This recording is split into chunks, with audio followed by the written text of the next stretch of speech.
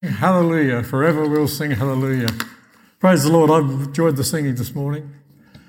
And particularly that first song that we sang, the theology of that song is right on what I want to talk about today. The last few weeks, or few months I suppose, I've felt incredibly encouraged by this congregation. I love being part of it. It's a great joy to me, and I hope it is to you as well. May the Lord bless you this morning. Last time I spoke, which was, I'll just press a button here, Dave, can I? Back in September. This chapter, this passage in John, 1 John 4, 7 to 12, reflects what I was talking about at that time. Dear friends, let us love one another, for love comes from God. Everyone who loves has been born of God and knows God. Whoever does not love does not know God, because God is love. This is how God showed his love among us. He sent his one and only Son into the world that we might live through him. This is love. Not that we loved God, but that he loved us and sent his Son as an atoning sacrifice for our sins. We've just been singing about it. Dear friends, since God so loved us, we also ought to love one another. No one has ever seen God, but if we love one another, what have I done? Don't play with your collar when you're talking.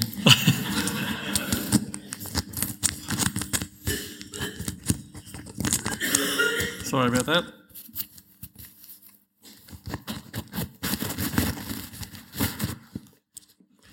No one has ever seen God, but if we love one another, God lives in us, and his love is made complete in us. I think that passage pretty well sums up what I was talking about, because we said that Jesus said to his disciples, if you love me, keep my commandments, and he would come and make his abode in us. And his commandment was that we are to love one another as he has loved us. And by this shall all men know that we are his disciples. And I believe recognise the truth of that. Now, as many of you know, the word that is translated love in all of these instances is the word agape, which is the Greek word for godly love. There are other forms of love which are spoken of in the scripture. Philia, and I noticed philia here this morning, which is brotherly love, the affection between friends. There's storge, love, which was between family members, sort of the intimate sort of relationships between parents and children and what have you. And then there's eros, which is that physical attraction and intimacy which hopefully occurs within marriage. Agape is godly love. It is sacrificial, it's unconditional, and directed to the well-being of others. Because in English we use one word for love, what we're talking about when we're talking about love in the context of loving one another scripturally can be confusing in our minds. So it's a question I wanted to talk about this morning. The thing I want to talk about this morning is, what is agape love? All of Christ's teachings, parables, behaviour and sacrifices help us in understanding what agape love is like, and I will come back to that later. But I want to have, first of all, a look at 1 Corinthians 13, where Paul talks about love, and he gives quite a good description of it. A lot of that description is what love is not. The other day, a very sweet voice said, "David, come and have a look at this lovely parrot." The next minute, the kitchen window flew open. "Ah, get away, you parrot, eating my gold buddy rose." I think one could conclude that wasn't unconditional love. I've had occasion to hear that on several occasions, particularly when I'm driving the car. But I have in my heart a belief that, nevertheless, she has towards me an unconditional love.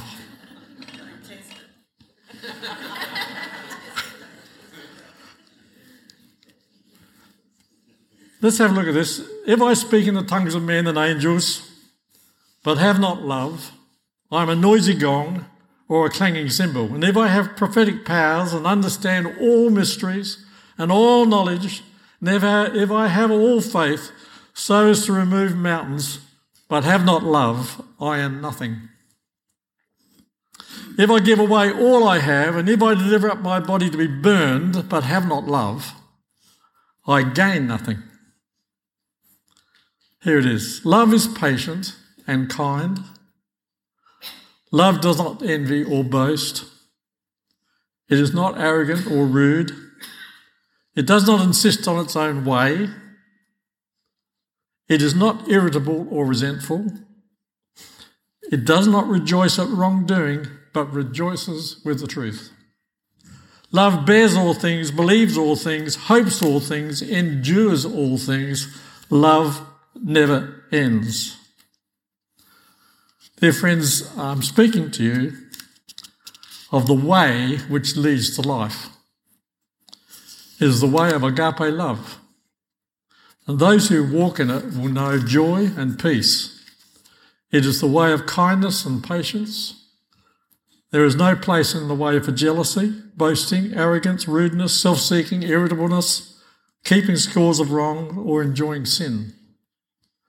Those who walk in this way rejoice in the truth and look to protect each other, continue to believe for each other, hope for each other, and persevere for each other. This is the glorious life of the Father, marvellously lived on earth by our Lord Jesus, and for which the human race was created and to which we are called. This is the way that the Father, Son, and Holy Spirit behave. We know this because it's the way that Jesus behaved on earth. The consequences of sin distorts our vision, impacts our behaviour, and lowers our hope. The devil is ranting around, creating his confusion, but he is powerless against a life of agape love. Our Father is patient and kind, and all of his promises towards us in Jesus are yes and amen. Amongst the writings of the earliest Christians, there is a letter believed to be written in the 1st or 2nd century and known as the Epistle to Diognetus. It was written by a Christian, possibly a disciple of the apostles, and sets out for Diognetus details of the Christian faith, because Diognetus was inquiring about it. This is a lovely document, and I want to just take a couple of excerpts from it now for your encouragement, because it occurred very early in the Christian church.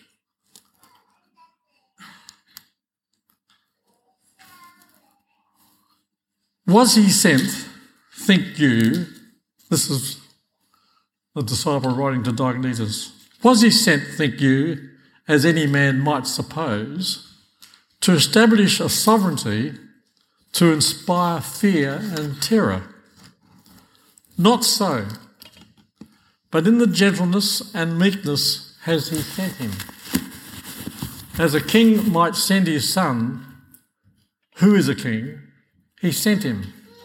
As sending God, he sent him as a man unto men.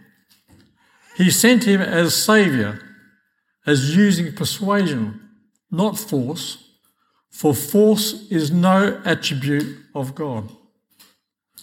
He sent him as summoning, not as persecuting. He sent him as loving, not as judging. And then again, wrong way. For God, the master and creator of the universe, who made all things and arranged them in order, was found to be not only friendly to men, but also long-suffering. And such indeed he was always and is and will be, kindly and good and dispassionate and true, and he alone is good. Listen, arrogance, envy, jealousy, indecency, irritableness, resentfulness, following after sinful things is very hard work. And they yield broken relationships, sorrow and isolation. Meekness, lowliness and forgiveness in the Holy Spirit yield a life of fellowship, joy and peace. Once you grasp it, the choice is easy. In our pilgrimage to sonship, from people caught up in the knowledge of good and evil, we are undergoing a transformation into the delight and joy of union with Jesus. The consequences of sin can render living painful and hard, and the road of transformation can be bitter and painful as we discover our inadequacies, our errant attitudes and our self-interest. We have walked as Adam walked, we have talked as Adam talked, we have eaten of the tree of knowledge and good and evil. As members of the human race, sons and daughters of Adam, every day we see, feel and know the consequences of sin. In the Spirit, Jesus calls us to a better ground, an easier ground, lived in communion with him and the love of each other. It is from that ground that we can impact the world so that others may know and enjoy the fullness of life. Last time I spoke, I sang a little song about living on the mountaintop. There is a hymn I especially like to recall in the summertime.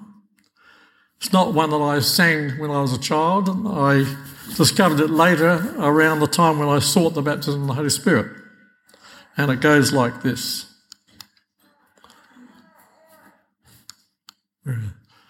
Summer suns are glowing over land and sea. Happy light is flowing, bountiful and free. Everything rejoices in the mellow rays. All earth's thousand voices swell the psalm of praise. God's free mercy streameth over all the world, and his banner gleameth everywhere unfurled. Broad and deep and glorious as the heaven above, shines in might victorious his eternal love. I only noticed when I was putting this down that the word bountiful occurs in both the two songs. But it seems to me that bountiful is a wonderful description of what the Lord has for us as we love one another.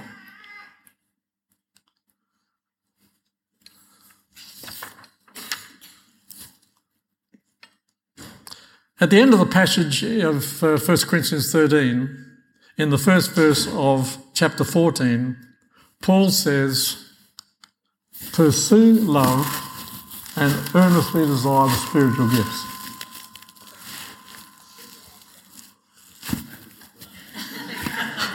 Thank you, dear. Says wonderful, isn't it? Hands in the pocket. Thank you, Rob.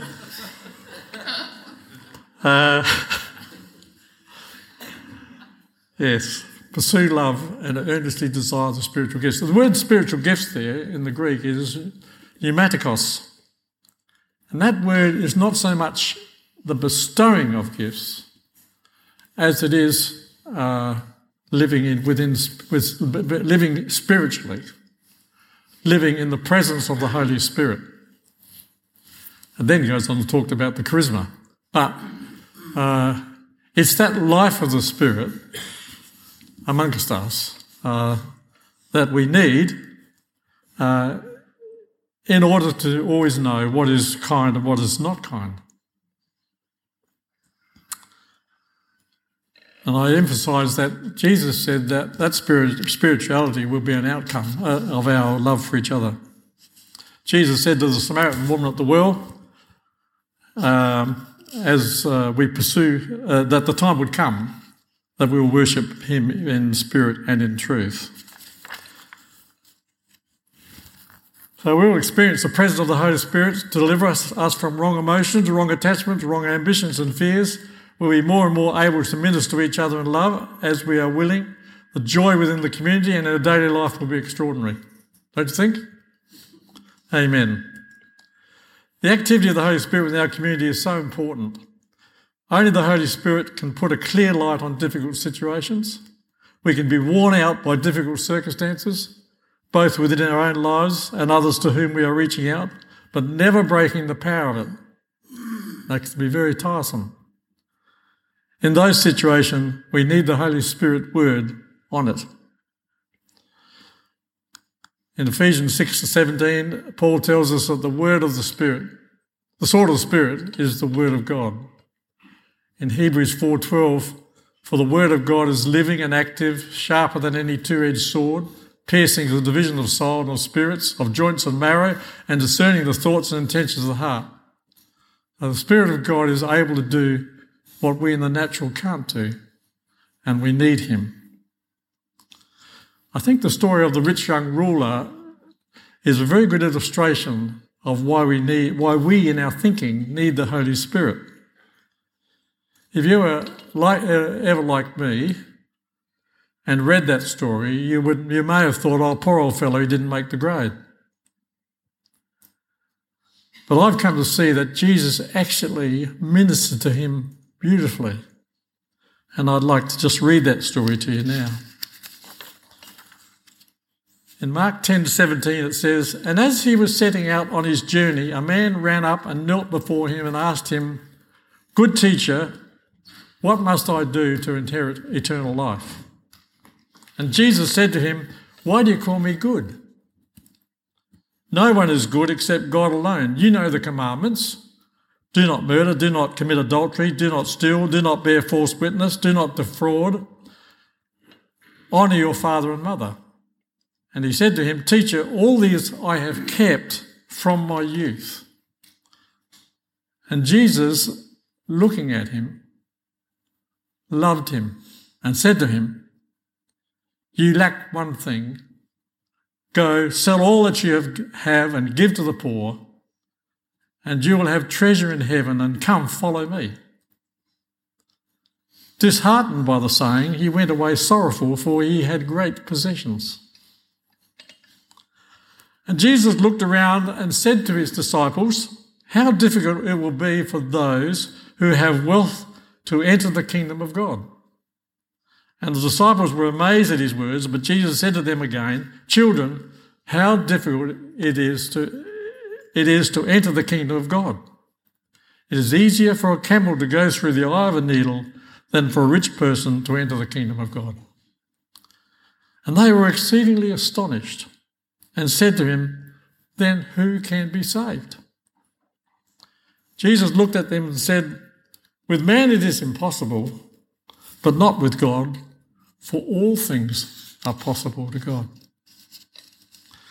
We know that salvation comes from an acceptance of the death of Jesus as a sacrifice for our sins, and not through our own works on which we can boast. We also know the acceptance of Jesus follows an understanding of our poverty of spirit and a recognition of our need in the face of God's righteousness. We know that the love of Jesus will minister to this young man, don't we? When he looked at him and loved him, we know that Jesus is going to minister to him. He's not going to leave him forsaken. And I believe that that young man went away from Jesus in a much better position than when he first came to him, believing that he could keep all his commandments. The first thing Jesus did was to tell him, look, why do you call me good? There's none good but the Father. So that sort of strikes that out. Then he looked on him and loved him. And thirdly, Jesus, by the Spirit, challenged him at the point of his weakness, which took the rug out from under his feet and left him in a place, I think, where he had to be thinking about his own frailty, his own inability.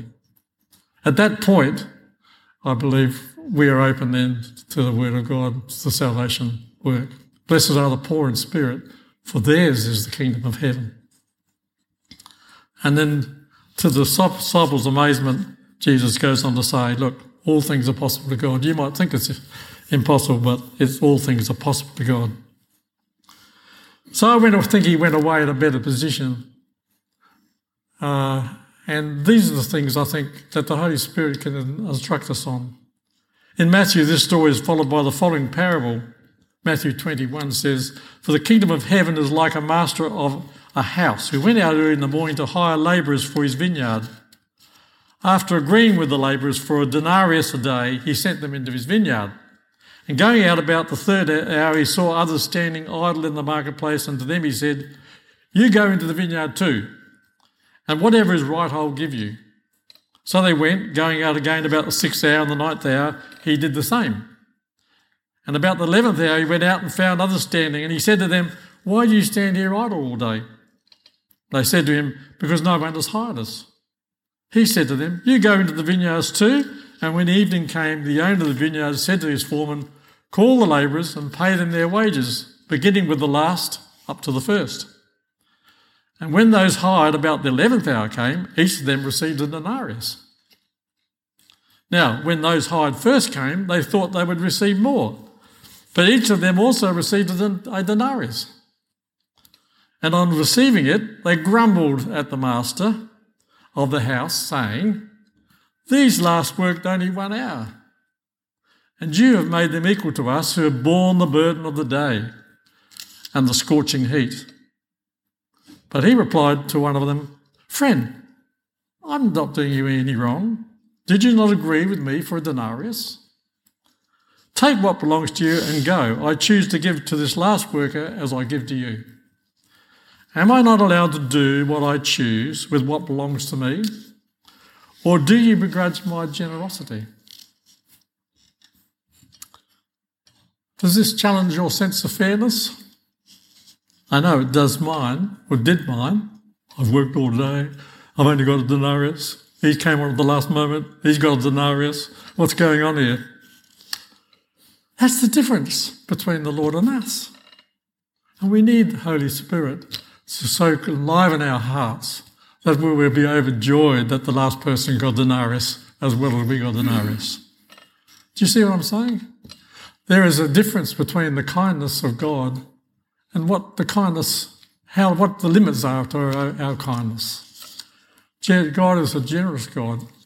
And if our heart's full of love, then we'll be grateful and joyful that this person has been standing around all day and he hasn't done any work, but he's been looking for work.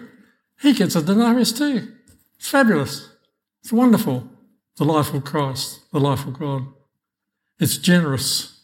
It's outgoing. And if we live in the grudge, it becomes hard work. If we rejoice with the other, it's easy. The way of Jesus Christ is easy if we just grasp it, because it's a way of meekness and lowliness, not sticking up for our digs. It's joyful. It's looking for the welfare of others. It's self-sacrificing. It's fantastic. Jesus said he is the way, the truth and the life. The way is a pathway of meekness, lowliness and sacrificial. It's agape.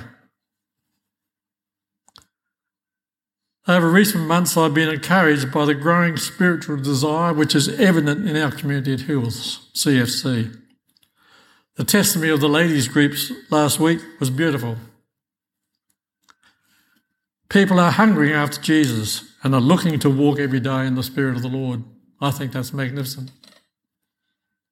I pray that more and more will be released into the life of the Spirit. The whole body will be embraced and quickened as we seek to love each other more and more. Discover greater and greater depths to that love. Cast out the fears that can beset us and liberate us to live by the Spirit on the mountaintop, ministering life to those who are still captive in the fallen world.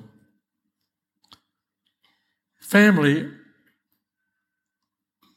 I believe in the body of Christ, and through that body, not just some of you, but all of you, there is the power of Jesus for our transformation and the salvation of others. Now, this morning, I want to give time for us to pray for one another. If you're like me, then you know that still within you there may be fears, anxieties, troublesome habits, perhaps a lack of patience, or maybe an inability to rejoice over others' good fortune. The other night I woke up feeling anxiety over things to be done.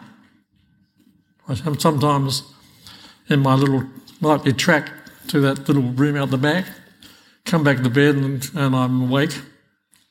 And I think about this and think about that and think about things. And that night I had a sort of an oppression. And I prayed and I spoke in tongues for a while and looked to rest in the Lord, which I have believed that He's been challenging me at recently to enter into His rest.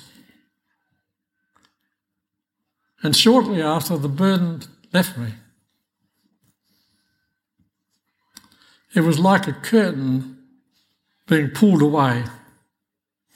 One moment oppressed, the next a free spirit. I believe that's what He has for us. And I believe as we love each other and minister to one another, we will know a greater liberty and a greater living within the spirituality of Jesus Christ. So here we are together, loving one another, aren't we? Are we? Loving one another. It's a wonderful environment to be an environment of loving one another. What better environment can release us from things that bind us? And why not be set free or freer than we've been? Why be bound by anything? Why not enter into the fullness of the joy of loving one another and liberty of spirit? So I'm going to ask you to join with me in praying for one another. And maybe, I know that I presume there's some people who've been allocated to pray down in the front tonight today. And they will be here. And if there's something, if the Holy Spirit is quickening you at the moment about something that you need to bring to Him, be set free of. I don't know whether that will happen today, but I know there's a fantastic joy to be heard, to be known as we pray for one another. And I don't want to embarrass anybody, but why not enter into joy? You may turn to your neighbour where you are, or you may and say, look, I've got this which is really bothering me. Just pray for me, please. Maybe you have a word for someone. The Holy Spirit gives the word. Might be in you now. Someone there that you want to give a word to. Okay, we could do that, can't we? In the liberty and freedom of the Holy Spirit. So, if that's the case, go to them and share it. Let us be the body of Christ together. I'm just going to give you a little bit of time to think about it. If you'd like to come down here for prayer and seek prayer for someone, but just let the Holy Spirit quicken you. Is this something that you'd like to be rid of? You'd like to cut the action off? I believe it can happen today. Over to you, everybody. The Lord bless you. The Lord keep you. Don't feel embarrassed. Rejoice in the Lord. And take the opportunity to pray with one another and love one another.